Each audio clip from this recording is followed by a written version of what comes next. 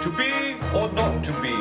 That is the question. A horse, my kingdom for a horse. Oh, Romeo, wherefore art thou, Romeo? Oh, don't be so dramatic. Hello and welcome to Don't Be So Dramatic. I'm Steve Bradley. Welcome to episode 18, the first proper episode of 2014. Last week was a pre-recorded show with Frank Barry, so we hope you all enjoyed that. So I hope everyone had a brilliant Christmas and New Year's. We're back now for the new year with lots more guests coming up. But today, have we got a show for you. On the 8th of January at the Actors Centre, it was the fourth Off the Record talk with Paul Clayton and his guest, Sir Derek Jacobi. Oh, it's a good one. So without further ado, go grab that cup of tea or cup of coffee or hot chocolate, even a couple of biscuits if you want.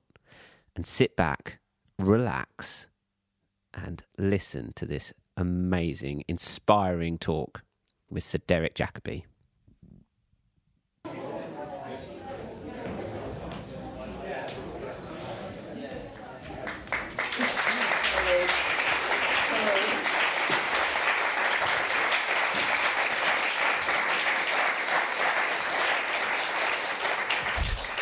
Oh, how brilliant to see so many people. Thank you, all of you, for coming along for this, our fourth Off the Record, a series of chats with various people in theatre here at the Actors Centre. They always say that, you know, when you're starting new, 2014, start big. Well, it's probably going to be harder for us to start any bigger than my guest today. So please, would you welcome and say a big hello to Sir Derek Jacobi.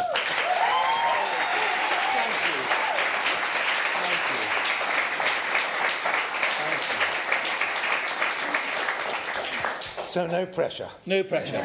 No pressure. Right.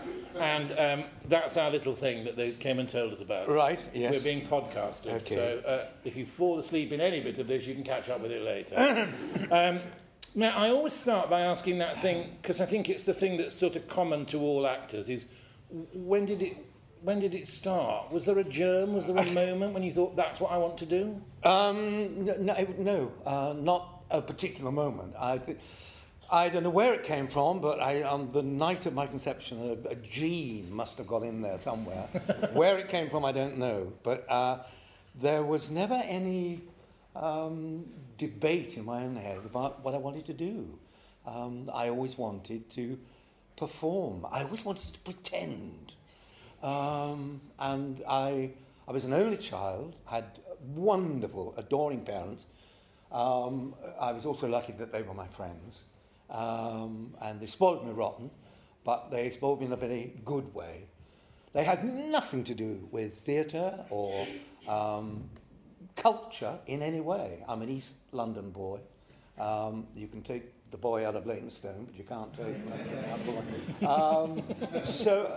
But it was also in the days, you know, when kids could play in the street. Yeah. And I played with my friends in the street. I dressed up in my parents' clothes. I went out and we made up little scenarios, and then it seemed quite natural. There were no books in the house. Remember, I never saw my dad reading a book. Newspapers, yes, but never read a book. So that the house wasn't a great hive of artistic activity in any sense at all. But the wonderful thing was that when I eventually said that I wanted to be an actor, professional actor, they went with it 100%, 150%, because as far as they were concerned, I was entering a totally alien world. I mean, they knew nothing about theatre, nothing about the classics. I think so, you're watching the luckiest actor in the world. I have been dogged with good luck. It's what you need. And you need a modicum of talent. You need health, stamina, but you need luck. You need luck in the sense of being given those opportunities to start your stuff. And in that sense, I've been incredibly lucky. I've been given those opportunities. I've not had to wait table. I've not had to hustle. I've not had to play the room. It's kind of happened. And I am, in that sense, I feel I have been very blessed, and in a sense very unusual. for the first 11 years of my career, I wasn't out of work. I had 3 years at the Birmingham Rep, and then 8 years at the original National Theatre at the Old Vic. So 11 years of formative years, early years, from the age of 22. The next 11 years, I was in work, and that is extraordinary. And that's the title of your biography, As Luck As Would Luck Have Would It. Have It. Yes, which is absolutely true. Again, when I was a kid, to go back to that, next door was my lovely lady who taught me the piano. Okay. Now, she was cultured, and she got me to join the local library. This was at the age of 7.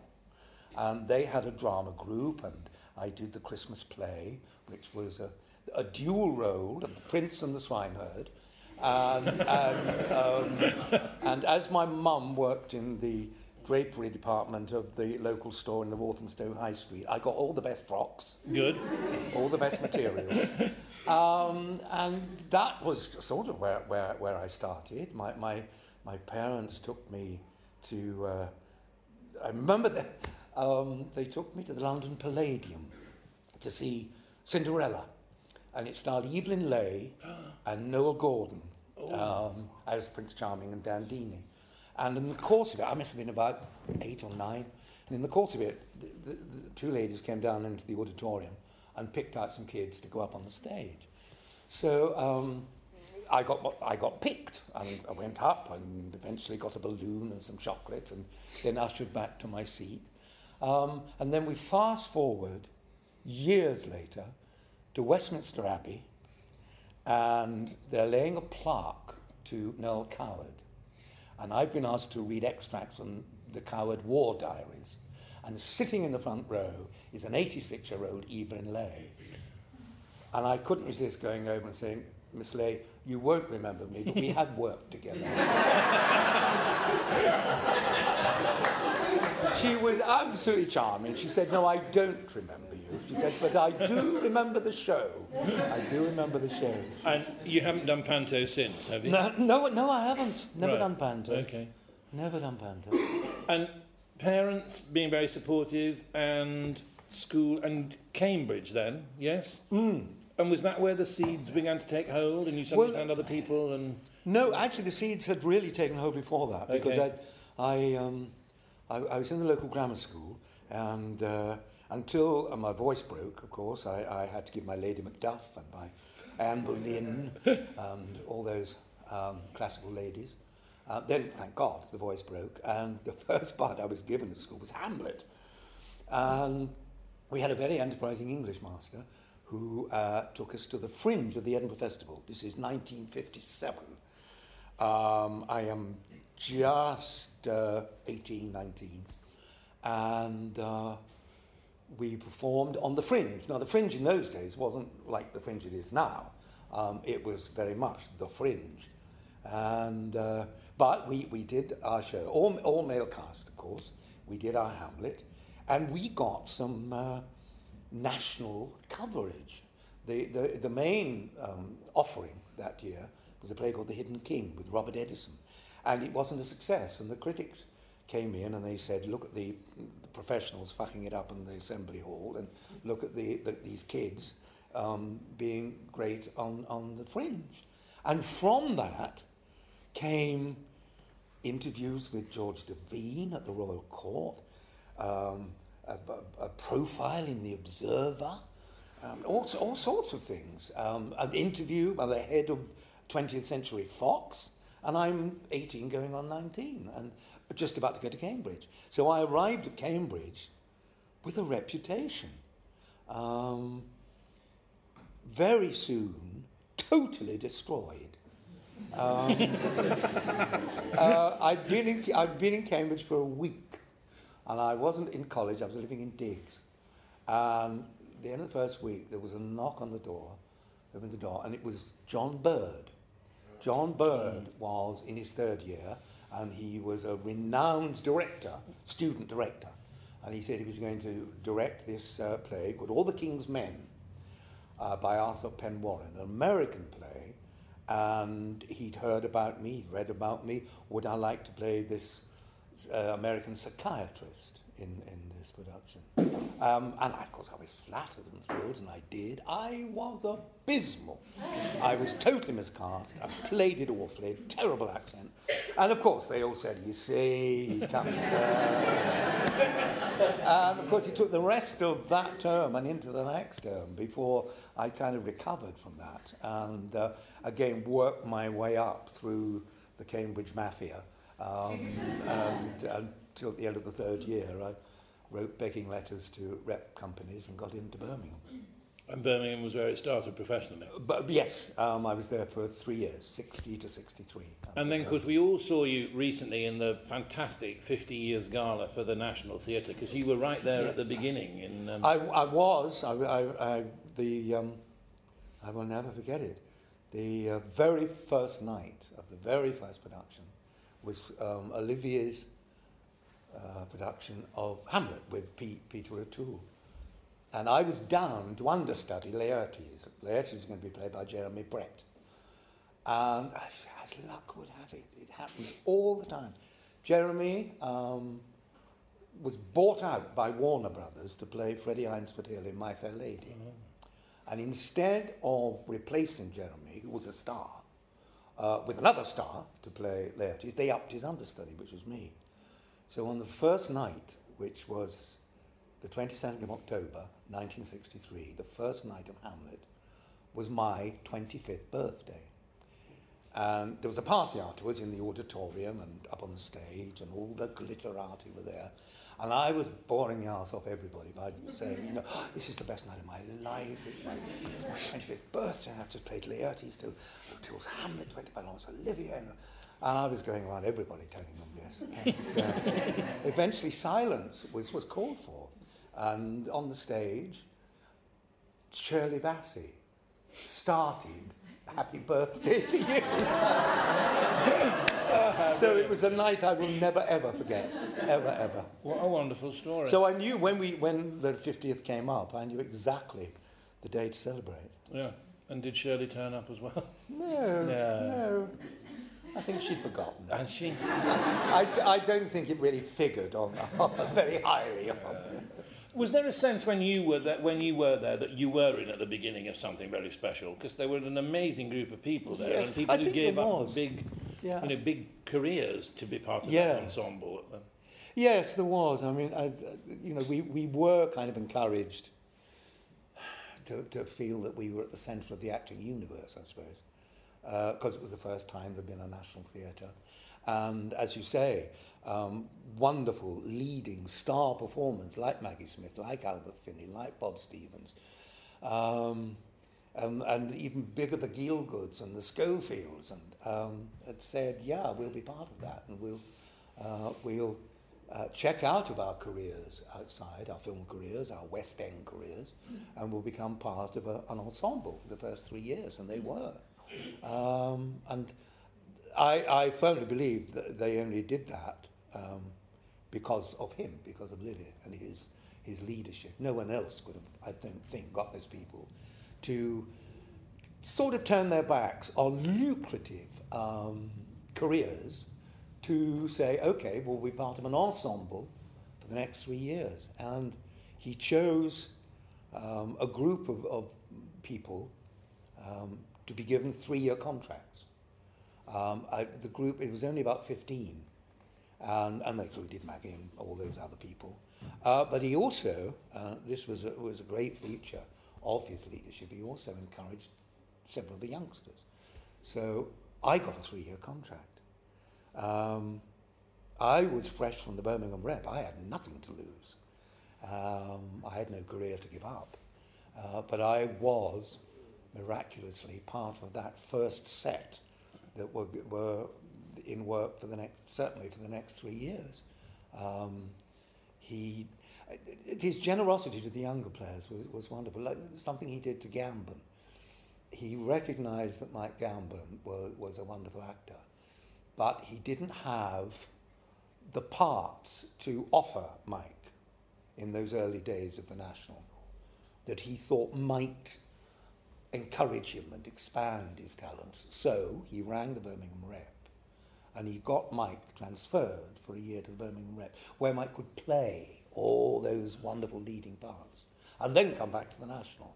Now that's pretty something. Yeah. That's pretty good. And he had that generosity to all of us. He had many hats. He could be a bastard too, but he never let us down. He certainly never. Was it a bit like having a headmaster? Was it a bit? But yeah, a bit. I mean, he was all things to me. He was my director. He was my boss, my employer. He was my mentor, my fellow actor on many occasions, and ultimately my friend. And because I was with him for nearly 8 years, and he did marvellous things like he'd invite a couple of the company, usually the youngsters in the company, down to Brighton for the weekend. You go after the show on Saturday night, and you travel down to Brighton, usually with him, and you sit up, have some supper, a couple of drinks, go to bed.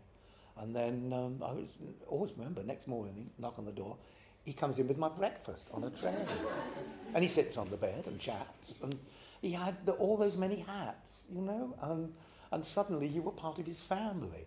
Next day, you were back in his office and he was tearing you off a strip, But he was marvellous in that you were part of everything that was going on, personally and professionally. Was great. And so you're sort of where it's at theatrically, but you're about to step into the world of television, which of course you haven't done at all in your training because you went to Cambridge or anything. No, I hadn't. The only television I'd done, we televised. Zeffirelli did a production of Much Ado About Nothing. Okay. But they televised that. Uh-huh. That's the only proper television I'd done. Yeah. And then you do television, and as a result of one of those tellies, you become what a lot of people will associate you with for a long time, which is Claudius in I, Claudius. And I'm aghast to know that you weren't the first choice. No, I wasn't. Luck again, you see. Luck. No, I wasn't first choice by any means. Originally, they were going to be. They wanted a young Claudius and an old Claudius, and the original idea for the older Claudius was Charlton Heston. Oh, right, okay. And also Ronnie Barker, he was another one that was in the frame. Because the rights to I, Claudius were owned by an American company called London Films, which was the old Alexander Korda films.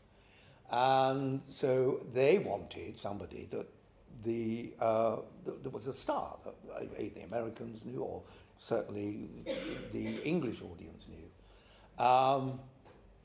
And then, at some point in some office, they decided that, no, they wanted the same actor to play it right through so that the audience could identify with an actor who started teenage and finished up in his 60s. As luck would have it, I had done a BBC Two Classic serial called Man of Straw in 1971, in which I played a character that aged from teenage to early 60s. Directed by Herbert Wise and produced by Martin Lismore, the producer and the director of I, Claudius. And when this idea came out, they said, well, what about Derek? The stumbling block was, who the hell is Derek? And one of my best performances ever was in an Italian restaurant in Shepherd's Bush, when I had to convince the two representatives of London Films, two Americans, that I was a safe bet for Claudius. And thank goodness at the end of it, they said, okay, we don't know who this guy is, but we'll go with him. And they did. And, actors, if they're lucky, get one part that they're associated with in the course of their career. Some actors will get more than one. Some actors don't get one at all. I got Claudius, and so I blessed Claudius. It opened many doors. Most particularly, it opened America. Within 2 years of Claudius, I was on Broadway, which would never have happened if it hadn't been for Claudius. And it still holds up brilliantly now, because of course it's so theatrically filmed. Yes, in terms that when you see it now, it is a piece of theatre. Actually, Yeah. we were encouraged not to give kind of TV performances, mumbling. We were encouraged to be over the top. You know, you look at John Stride in that, and Brian Blessed and Chan and me. We're all way over the top, but it kind of works because the writing is so good.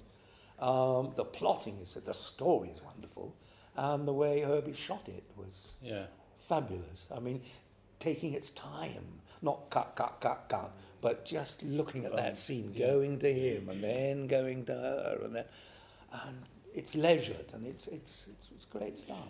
Are you a method person, or are you a get on and do it person? Oh, I'm a get on and do it person.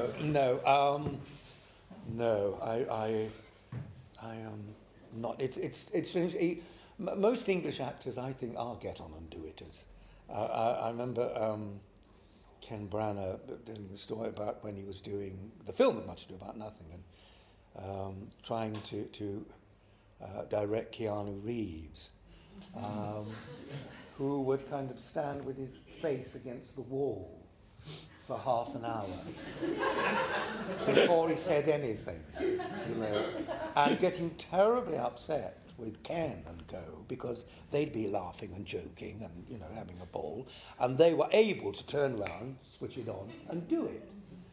Keanu was terribly upset by this and couldn't understand, and he was being a typical American, you know, actor in studio, you know, the studio actor. I remember when the Actor Studio came over here in the 70s, I think it was, with Three Sisters, with Kim Stanley and Luther Adler and my bête noire, and I've forgotten her name. I was playing Arena. She took about an hour to say to Moscow, to Moscow, to Moscow. Oh, you wanted to kill her. You wanted to shoot her. Oh. And they weren't a success, actually. The critics lambasted them. And the night I saw it, Kim Stanley was playing Masha at the curtain call. She's the centre of the curtain call, turned her back and gave us a bum in the curtain call because they were so upset that the critics had not liked them. But they were not likeable. No. And Dictators is a bit of a speciality on television, isn't it? Because I knew you'd done Pinochet. Yes. And then we've chatted about you also in the BBC Pinochet in Suburbia. Yes. And then Hitler. Yes, very unlikely Hitler. I think it's the only part that I've ever been offered that I've said, no, please, you're making a terrible mistake. I'm not I don't really turn work down ever. Take whatever's going. But in this particular instance, I said, well, look at me. Listen to me. Be in my company for about a minute, and you'll see how terrible casting I am for Adolf Hitler. And they said, this is a particular Hitler. It was based on Albert Speer's biography Inside the Third Reich. He said, this is Albert Speer's Hitler. This is a domesticated Hitler. This is a Hitler who is an actor. This is a Hitler who acts his rages. This is a Hitler who receives telegrams from other world leaders in the new year, reads the telegrams out to all his henchmen in what he thinks is a good impersonation of the sender. And they all have to laugh, and they all have to applaud. And, it's that sort of Hitler who watches Busby Berkeley movies, who fondles Blondie the dog. And they said, we can make you look like him. We can make anybody look like him. Dye your hair, put it over there, put it on, a bit of that, and you're Hitler. I said, okay, well, as long as, you know, you're not wasting your money, because this is $1 million thing, yes, of course I'll do it. And I did, and I loved it. The awful thing was the very first thing I had to do, the very first shot, was him at one of the mass rallies, doing the full thing. But they had given me an office in the studios in Munich for 3 weeks before we started shooting, with a pile of cassettes of him. He was the most photographed leader ever. Mm-hmm. And I just looked at these and studied him, studied the body language, the voice, all those sort of things. And as close to an impersonation of somebody that I've ever done, I think. And it sort of worked. It wasn't the greatest Hitler in the world, but it kind of worked. And it was a wonderful cast. Rutger Hauer playing Speer, and Gielgud playing Speer's father. But it was what was good about it was that it came at the end of a 2-year period that I'd not been on stage because I was suffering stage fright. Mm-hmm. And it lasted a good 2 years, and it was a kind of worm of doubt that I'd put into my head, very stupidly, when I was finishing playing a world tour of Hamlet. And I lost all confidence, and I put kind of catatonic terror into my stomach, and I couldn't get rid of it. And it was easier to do anything with a camera. Even with a camera, I started to get very uptight. But it was while I was sitting in a canvas chair on the set, dressed as Hitler, that they said, there's a telephone call for you. I said, fine, who do you know who it is? They said, it's the Royal Shakespeare Company, Terry Hands. And I said, okay, I'll take it. And I had always wanted to be part of the RSC. Mm-hmm. The natural progression from the Birmingham Rep to the RSC was taken by Albert, it was taken by Ian Richardson, by Schofield indeed, that if you got to play, if you were the leading Juve at the Rep, the natural progression, if you were classically inclined, the Strat was only 22 miles away. But it had never happened for me, and I'd always wanted to go to Stratford. And so Terry rang and said, we'd like you to come next season. And there am I thinking, I will never get on stage again because I can't, I'm too frightened. And I said, what do you want me to play? And he said, Benedict in Much Ado, Prospero in The Tempest, Peer Gynt in Peer Gynt, and Cyrano de Bergerac in Cyrano de Bergerac. A nice quiet season with lots of evenings off. And I thought, if I don't, it really was the archetypal offer you cannot refuse. If I refused it, I thought, I will never get on the stage again. Never. I've got to face those demons. I've got to get on the stage, because that sort of offer is a once in a lifetime. So I did. I said, okay, I'll do it. And the first one was Much Ado. And it was a brilliant. I mean, it was a brilliant wonderful season, 1982. Brilliant, that beautiful mirrored floor. Yes. But that was what was so terrifying, because you walked on the stage, you looked down, and you saw yourself upside down. And if you were, as I was, very, very frightened, that didn't help. It was like being in the film Gravity, you know. It was like being in space, and I sweated buckets. And anyway, I got through it, and eventually I got better. I still have little intimations of it, so I don't like talking about it very much in case it comes back.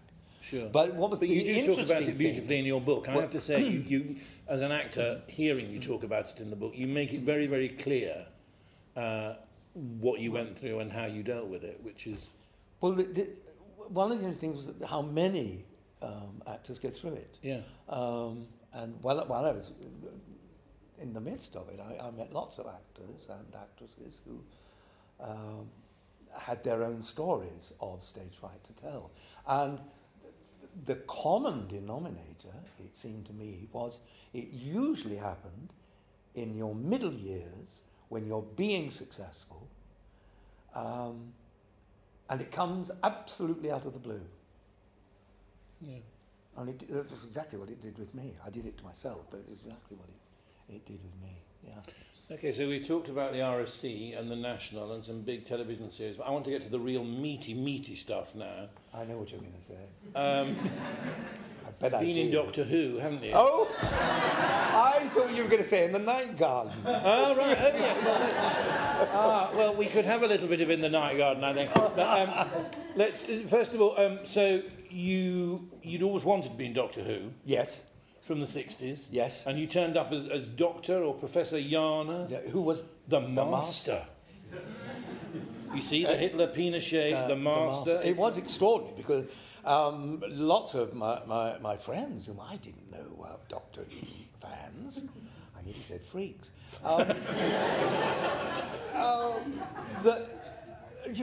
when I announced that I was going to play the Master, they went crazy. Do you actually say, I am the Master?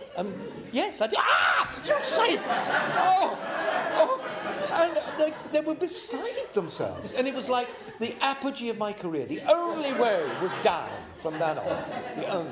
Have you done a convention? Have you done one of those conventions? Yes. Yes, I have as well. Yes. Yeah. I've done two, actually. Oh, right. Two, yes. Where did you go? Glamorous locations? No, Earls Court Okay. and Swansea. Right. I think I managed Barking, really. About as far as I got. But you did. But it is extraordinary, you know. I mean, you know how to these conferences. You sit there at a table, and there are lots of other people. There's Star Wars, and there's all sorts of things. So the place is full of Daleks and everything. And you sit behind your table, and all your photos. They've provided all these photographs, and a queue forms. And they buy a photograph for about 10. You get £10 a photograph. So they hand over their £10. You have a keeper sitting beside you who puts the £10 in a box, and you sign. Carry on. And this goes on from 9:30 in the morning until 5 o'clock in the afternoon. You sign, £10. You sign, £10.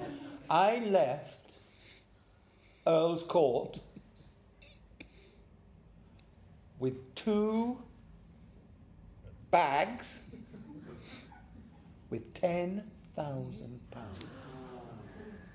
They put me in a security car. Can you believe that? And I mean, the stories are right. I mean, Pat Stewart allegedly walked out of one in Los Angeles with $250,000 in a suitcase. Great way to earn a living. It was amazing. Yeah.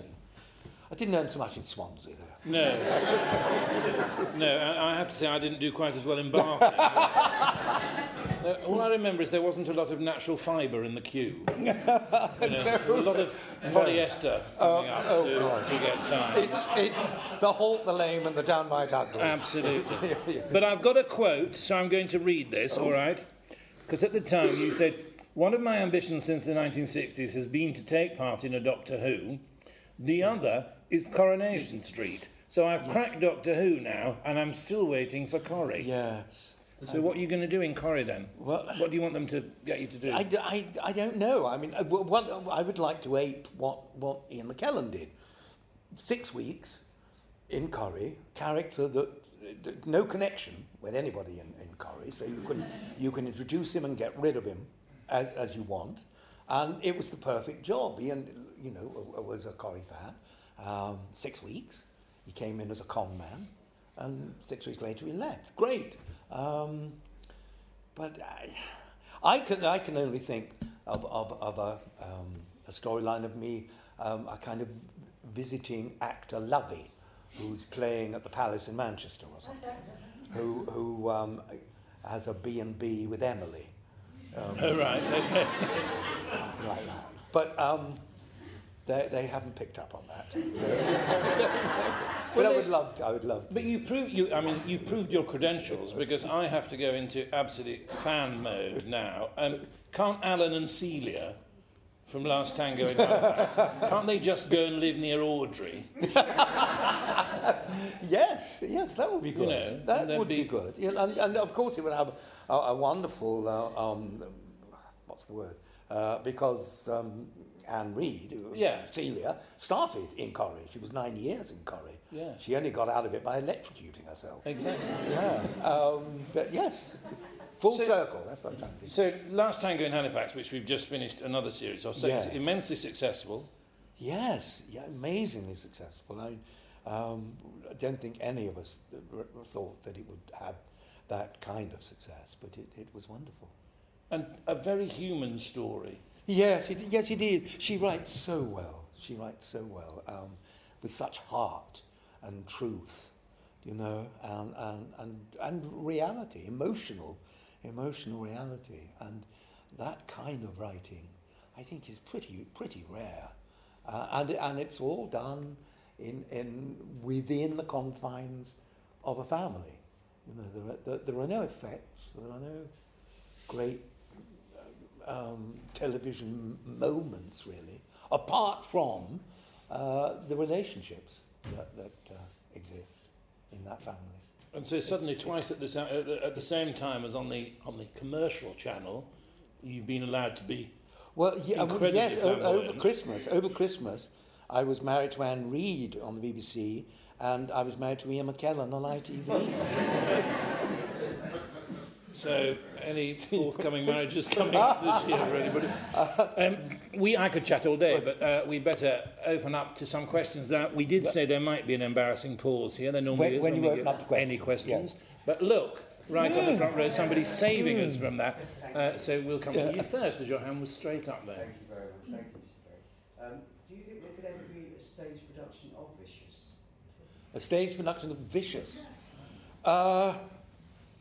I don't know. It became known as the Marmite sitcom. You loved it or you loathed it.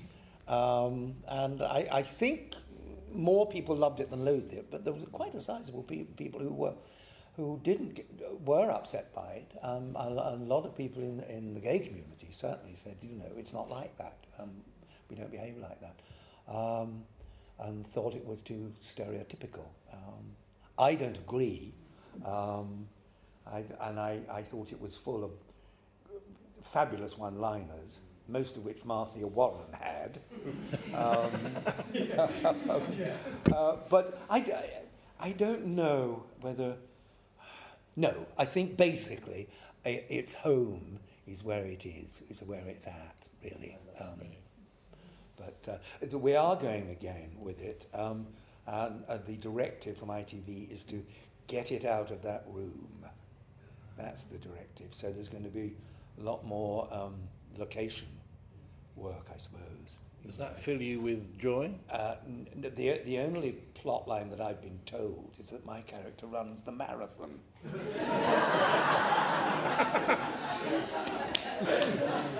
Brilliant. All right. Questions? There's a hand there in the second row. Thank you. Just curious about the moment in Last Tango. Yeah. You, in your autobiography, speak of being an accomplished dancer. And at the end of the last episode, you do a dance routine with some other fellows. Yes. At the wedding reception. And I'm just wondering, were the rest of the cast, other than the dancers, totally unaware of that? Because the looks of astonishment on the likes of Anne Reid's face, all performing, is just so spontaneous. Well, the thing about that was that Anne put this thing out years ago. I was at a party with Anne's best friend, and this best friend and I took to the floor. I was a great jiver in those days. I loved jiving. And we took to the floor and cleared the floor, and one of those stories. And Annie said when we started the series, I hear you're a good dancer.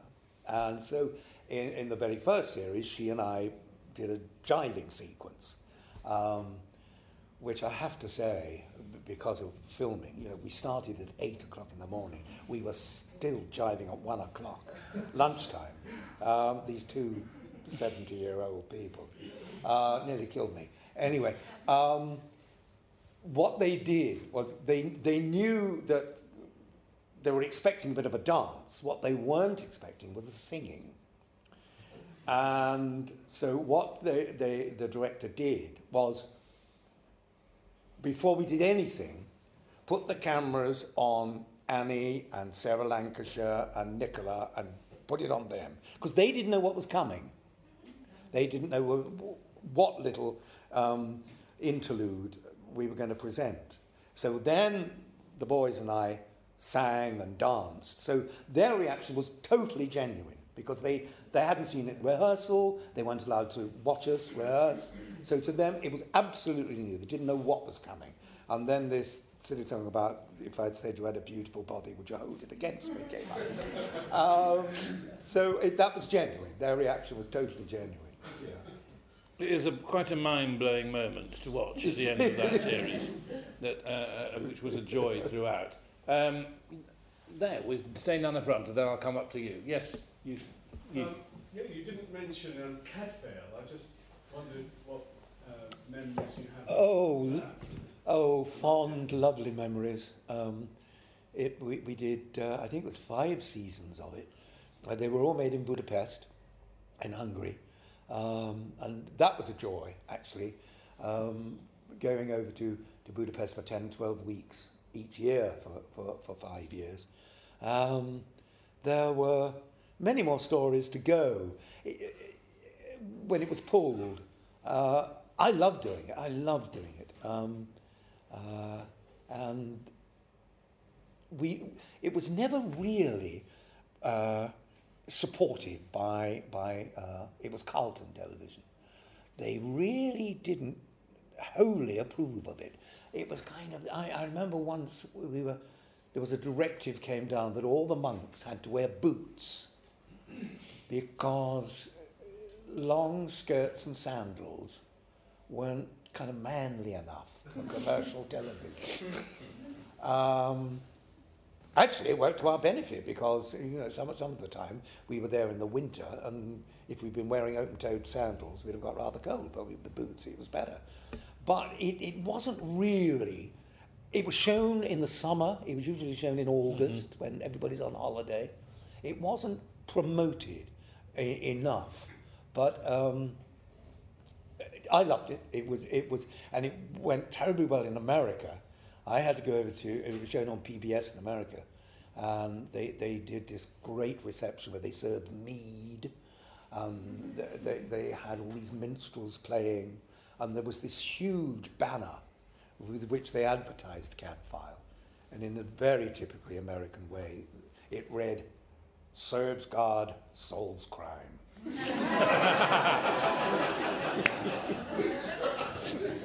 Love it. The lady up there. Besides an appearance in Corrie, are there any other roles that you'd like to play? Besides Coronation Street, is there anything else you want to do?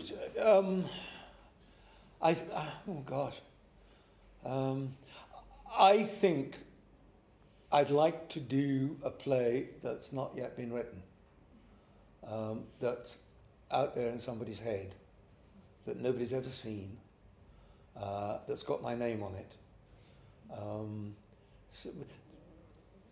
When you do play the big classics, you're always compared to the 600 people that have played it before you. It will be, and I've not done very many original plays. I suppose Breaking the Code was one that I loved. Absolutely. It was a great play. But I've not done many original plays, and I think that's what I would love to do in as a kind of swan song. A new, unknown play with a fabulous part. Which is what Breaking the Code was, wasn't it? Oh, Breaking the Code was indeed. It was wonderful. I was rather angry recently when it was announced that Alan Turing was given a pardon. Mm-hmm. He didn't need a pardon. He needed an apology, not a pardon. Yes, absolutely.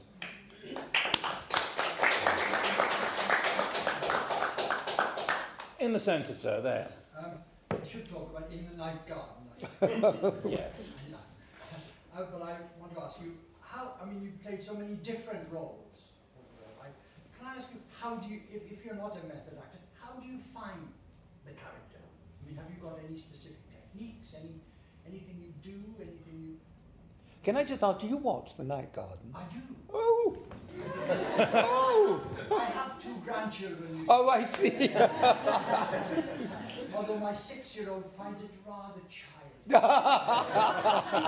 she now Yes. watch In the Night. Well, it's meant for 1 to 4-year-olds, Yes, yes. really. Oh, Yes. yes. So he's a bit old. 3-year-old loves it. No, I find it very difficult to talk about how you do it. I'm often asked, do you give master classes? It's that word master that scares them. Get out of it. No, I can't give a master class. I have not mastered what I do. I can understand a musician, a singer or a player being able to say, this is how you do it. But of course, then you add yourself and you add your own spirit, your own soul, your own mind to what you're doing. But as far as acting is concerned, it is so individual. Each actor is so different that there is no norm. There is no trick. When you talk about acting, you talk about the craft of acting or the skill of acting, but the word trick is also a part of the portfolio when it comes to acting. And actors we steal things from other actors, little moments little choices. Acting, I think, is all about on one level choice, what you choose to do and what you choose not to do. But always to go for the truth of what you're doing, the truth of what you're feeling. And that does not require you turning your face to the wall for half an hour. And at the same time, making it accessible to the audience, not to do it for yourself, not to make it all masturbatory. Share it with the audience, because you're doing it for them. Who else are you doing it for? They are the ones that have got to feel. If you can encourage them to feel in a certain way, then that's what you do. If the sight of you crying triggers tears in them, fine, but that's not necessarily the case. The sight of you trying not to cry might trigger tears in them. But it's basically doing it not for yourself, but being aware, like a third eye in the middle of the auditorium. You are absolutely in what you are doing, but you are also at the same time aware of the effect it is having out there. Otherwise, why do it? Because you're doing it to affect you, to take you on a journey with me. I know what's going to happen. I know how it ends. I know all the things you're going to meet on the journey, and I've got to be prepared to share them with you, show them to you, and give them to you. So I think at the end of the evening, they should not be leaving saying, oh, what a wonderful actor. They should be leaving saying, what a wonderful experience. What a wonderful time we've had. A very special time, a very unique time, because it can never be repeated in exactly the same way, because what the actor does and what the audience brings is never identical, any two performances. So if I read the word in a review saying somebody gave a bravura performance, you can bet your life they didn't look at anybody else on stage. A bravura performance is always a show-off performance. It's asking the audience, look at my talent. Just get a load of my talent. You just, well, I'm going to do something now that's knock your eye out. That's bravura. It's very attractive, very attractive. It's full, usually, of energy. Energy on stage is very attractive, but it's not the real thing. Brilliant. Sorry. Yes, sir. So Derek, strangely enough, I recently bought a book from Ford's Bookshop down the road here called How Not to Act. Oh. And it was by a chap called Harold Guskin, I think. And the reason I mentioned this, I have an acting coach. The first thing he says at his workshop, most of the time, to the students is, I don't teach people to act. I teach them not to act. And the reason he says this is, he prefers people to be natural. But it's one of the most difficult things to do. Yeah. It's, Can you teach people to act? No, you can't. No, you can't. I have to admit, I didn't go to drama school. Mm-hmm. It was a conscious decision. When I left university, I could have applied to a drama school, but I was at Cambridge, which had a veneer of professionalism about it. Mm-hmm. And we'd worked with professional directors who'd come back, old students who'd come back who were in the business. And I was, along with many of my contemporaries, too eager to get into the business. And it was easier in those days. We're talking about, I'm talking about 1960. So I thought, a rep is what I need. I think already I'm an actor. I need experience now. I don't need teaching, because I don't think you can teach me how to be an actor. I am an actor. I know I'm an actor. I can feel it. I sense it. I know it. During the course of Cambridge, of course, we'd done productions, always in front of an audience. It was the blind leading the blind, yes, and half the audience were family and friends, yes, but they were live people reacting to you. So I firmly believe that anybody who goes to drama school, they are actors when they walk through the door on the first day. The drama school teaches them their good points, their bad points, what they must emphasize. They could teach them vocal technique, movement technique, fencing, all that sort of thing. All those things that an actor might be required to use, particularly voice and body, but the kernel of the actor is in there to start with. That cannot be implanted. Nobody can put that in you. You've either got that or you haven't. I firmly believe. So I would agree with your man. There was one more person who had their hand up. I'm going to come to you. Hi, thank you, this has been fascinating. I was going to ask about reviews actually. Do you read press? Is it something now you do and you didn't used to? I don't. I haven't for many, many years. Because acting is very stressful. It's very emotionally draining.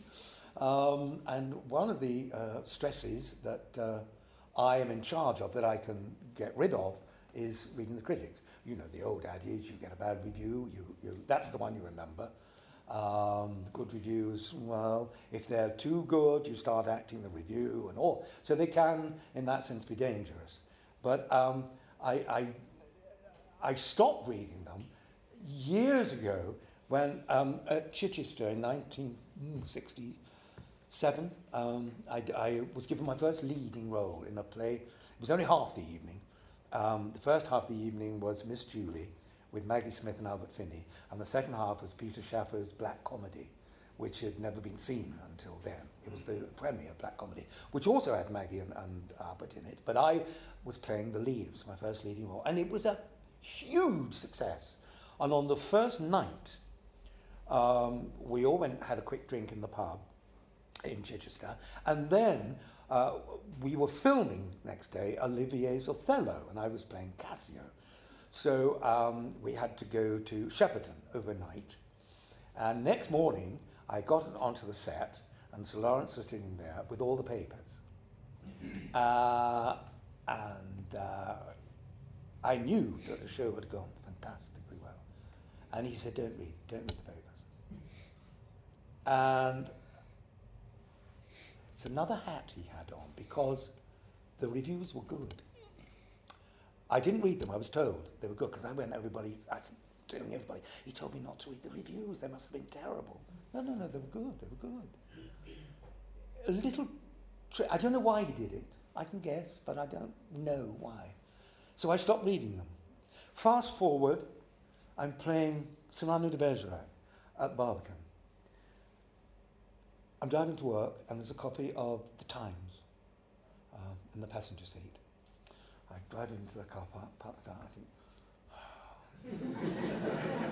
last night, they were on their feet. I mean, you know, they loved it. They loved it.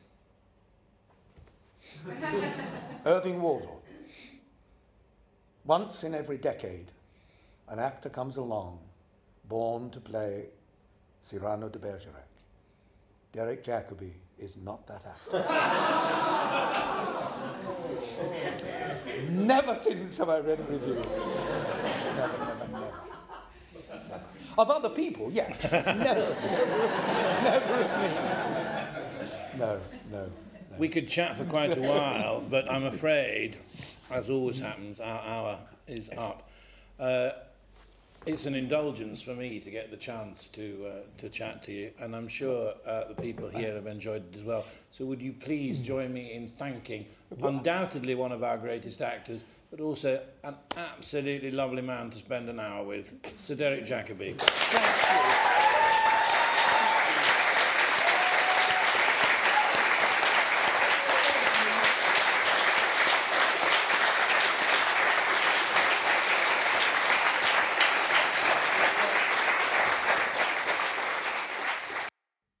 And there it is. Well, wasn't that amazing?